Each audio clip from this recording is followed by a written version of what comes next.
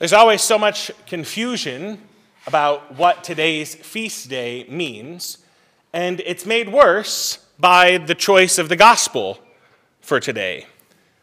Most people, I would say, outside of the church, and a lot of people in, think that the Immaculate Conception is about the conception of Jesus.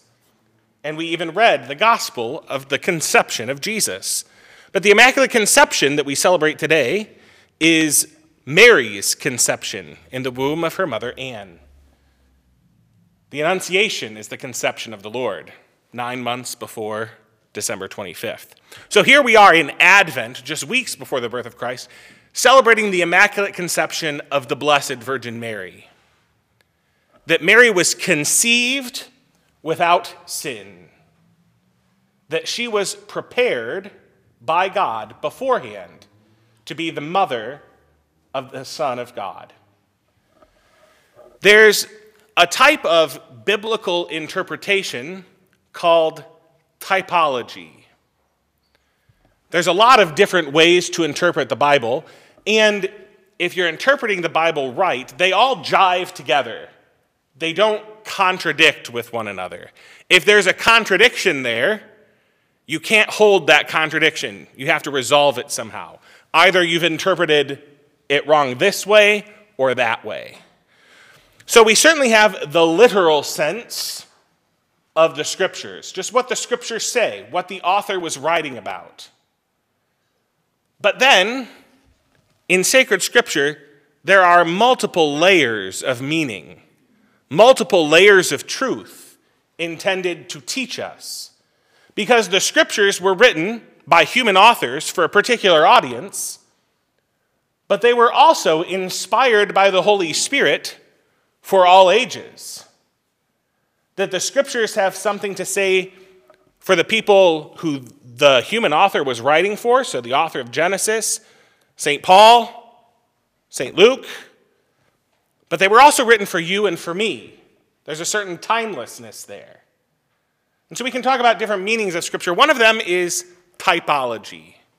Typology means that the New Testament is concealed in the Old Testament, and the Old Testament is revealed in the New. That's why we read, as our first reading today, a story that at first glance has nothing to do with Mary. We read the story from Genesis about Adam and Eve. And the author of Genesis intended that to be a story about Adam and Eve, and so it is. That's the literal sense of that reading from Genesis. There are many other senses to that as well. And the typological sense is that this is teaching us about Christ and Mary. St. Paul calls Jesus the new Adam. Christians have long called Mary the new Eve. The author of Genesis, the human author who sat down and put, well, it wasn't pen to paper, but I don't know, feather to hide of bull, they intended to tell a story about Adam and Eve. But that human author wasn't inventing something, nor merely recording history. But that human author was inspired by the Holy Spirit. And so the words of Scripture can mean more than just what we see at face value.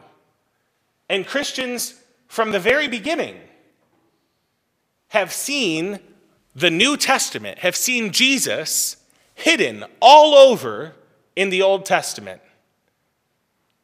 including in today's first reading.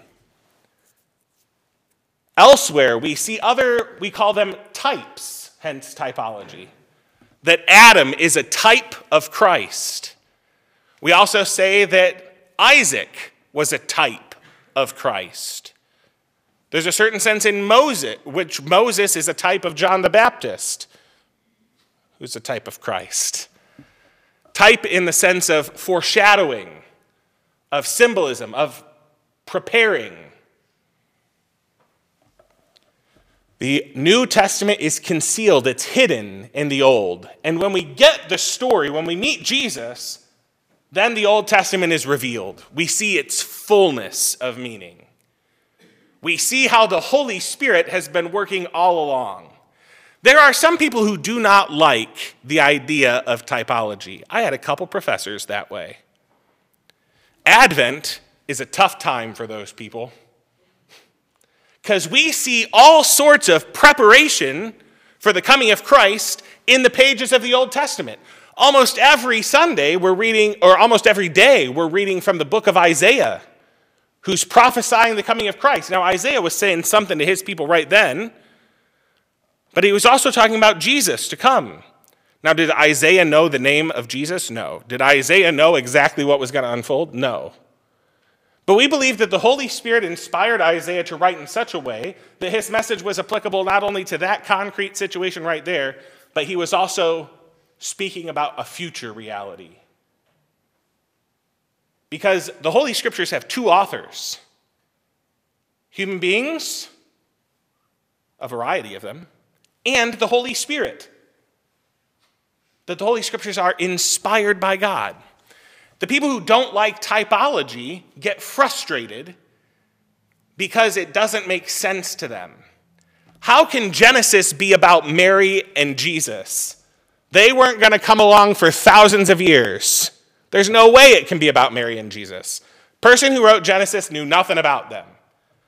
How could Isaiah be talking about Jesus? Isaiah didn't know who Jesus was. He couldn't have been writing about Jesus. How could Ezekiel have been writing about Jesus? How could Abraham be foreshadowing Jesus?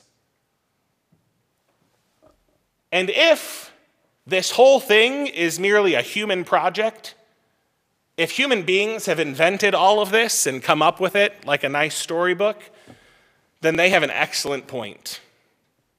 If all of the scriptures are just a history record, here's what happened, and then here's what happened, and then here's what happened, then they're right. But if the scriptures are a work of the Holy Spirit knew Jesus. The Holy Spirit knew Mary. God knows all. He sees the big picture. And so those of us who have faith, those who believe in the supernatural power of the Holy Spirit to inspire and to work and to create and to guide history, we can look back and see his work all along, that he's been dropping hints all along. Those are the best kind of stories, aren't they? Just like if you read a fiction book or if you're watching a movie or a television show and you get to the end and there's some big reveal, and then you look back and you're like, oh man, they were leading up to that the whole time, and I didn't even see it. Like, that's good storytelling. Do you not think that the Lord your God is the best storyteller? Do you think Danielle Steele is a better author than the Holy Spirit? Certainly not. All of these wonderful writers are great, but they're a mere shadow of the Holy Spirit who has planned things out all along. And only when the light shines on us, only when all is revealed do we see, oh yeah, he's been doing this all along. We can see this in the scriptures. We can see it in the lives of the saints, and if we're careful, we can see it in our own lives as well. And what we celebrate is the Holy Spirit doing what he did in the scriptures in the life of Mary. That God was preparing Mary from the very beginning of her existence. Did the little baby Mary, did you know? Oh, terrible song. Don't get me started. It's true, Mary didn't know everything. Little toddler Mary, she didn't know what was coming. She didn't know God's plan for her life, as evidenced by the questions she has for the angel when he shows up. Joachim and Anne, Mary's parents, did they know everything that was going on? Absolutely not. But was God at work in the very beginning? And later, looking back on that, could we see, oh my goodness. Maybe that's the right time to say, oh my God. You've been doing this all along. You had a plan. You've been leading up to something. It's our belief that God chose Mary before she was even born. And that the Holy Spirit, this was not the first time Mary encountered the Holy Spirit that we read about in today's gospel, that the Holy Spirit filled her from the moment of her existence. That's why the angel greets her as full of grace, full of the Spirit, full of the presence of God, without sin.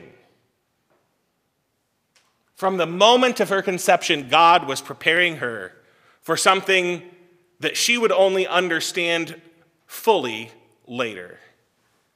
Here's a big aha moment for Mary.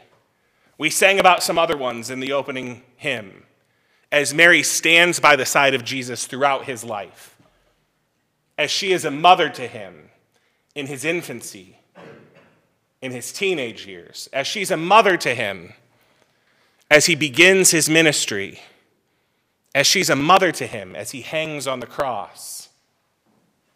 God's preparing her to be a mother for him, risen from the dead. And God has been preparing her to be a mother for you and I as well. If we have eyes of faith, we should have no trouble understanding that, yeah, God had a plan all along, of course. God's the best planner, the best storyteller, the best actor. And he came into Mary's life and he acted powerfully. It's a wonderful message for us during Advent. It's a beautiful coincidence or God incidence that we get to celebrate this feast day each year during this season of preparation. Because we get to realize that the Holy Spirit does the same thing in our lives as well. Even when you can't see it, even when you don't know what's going on, the Holy Spirit has been working in your life for a long time, since before you were born. And the Holy Spirit has been preparing you for something as well. What we see in Scripture, the way the Holy Spirit works, we see in the lives of the saints in the way that the Holy Spirit works. Sometimes only understood after the fact. But he's been working and preparing for the future from the beginning. And so the Holy Spirit works in our lives as well. The act of faith is to trust that the Holy Spirit is at work right now. That as he was concealed in the Old Testament, he might be concealed in the depths of your hearts as well. But one day all shall be revealed. Just like It's a Wonderful Life, you'll get to look back on all of those things and see how God has been preparing you, has been prompting you, has been calling you all along. One of the reasons why we read this gospel today is because twofold. One, this was it. This was the do or die moment for the world. This is what the Holy Spirit was preparing Mary for at her Immaculate Conception. But also, this is the day of great joy and rejoicing. Hence the Gloria, hence the smoke, hence the bells, hence the white. Today we rejoice because Mary said yes to the Holy Spirit. May we say yes to him and his plans as well.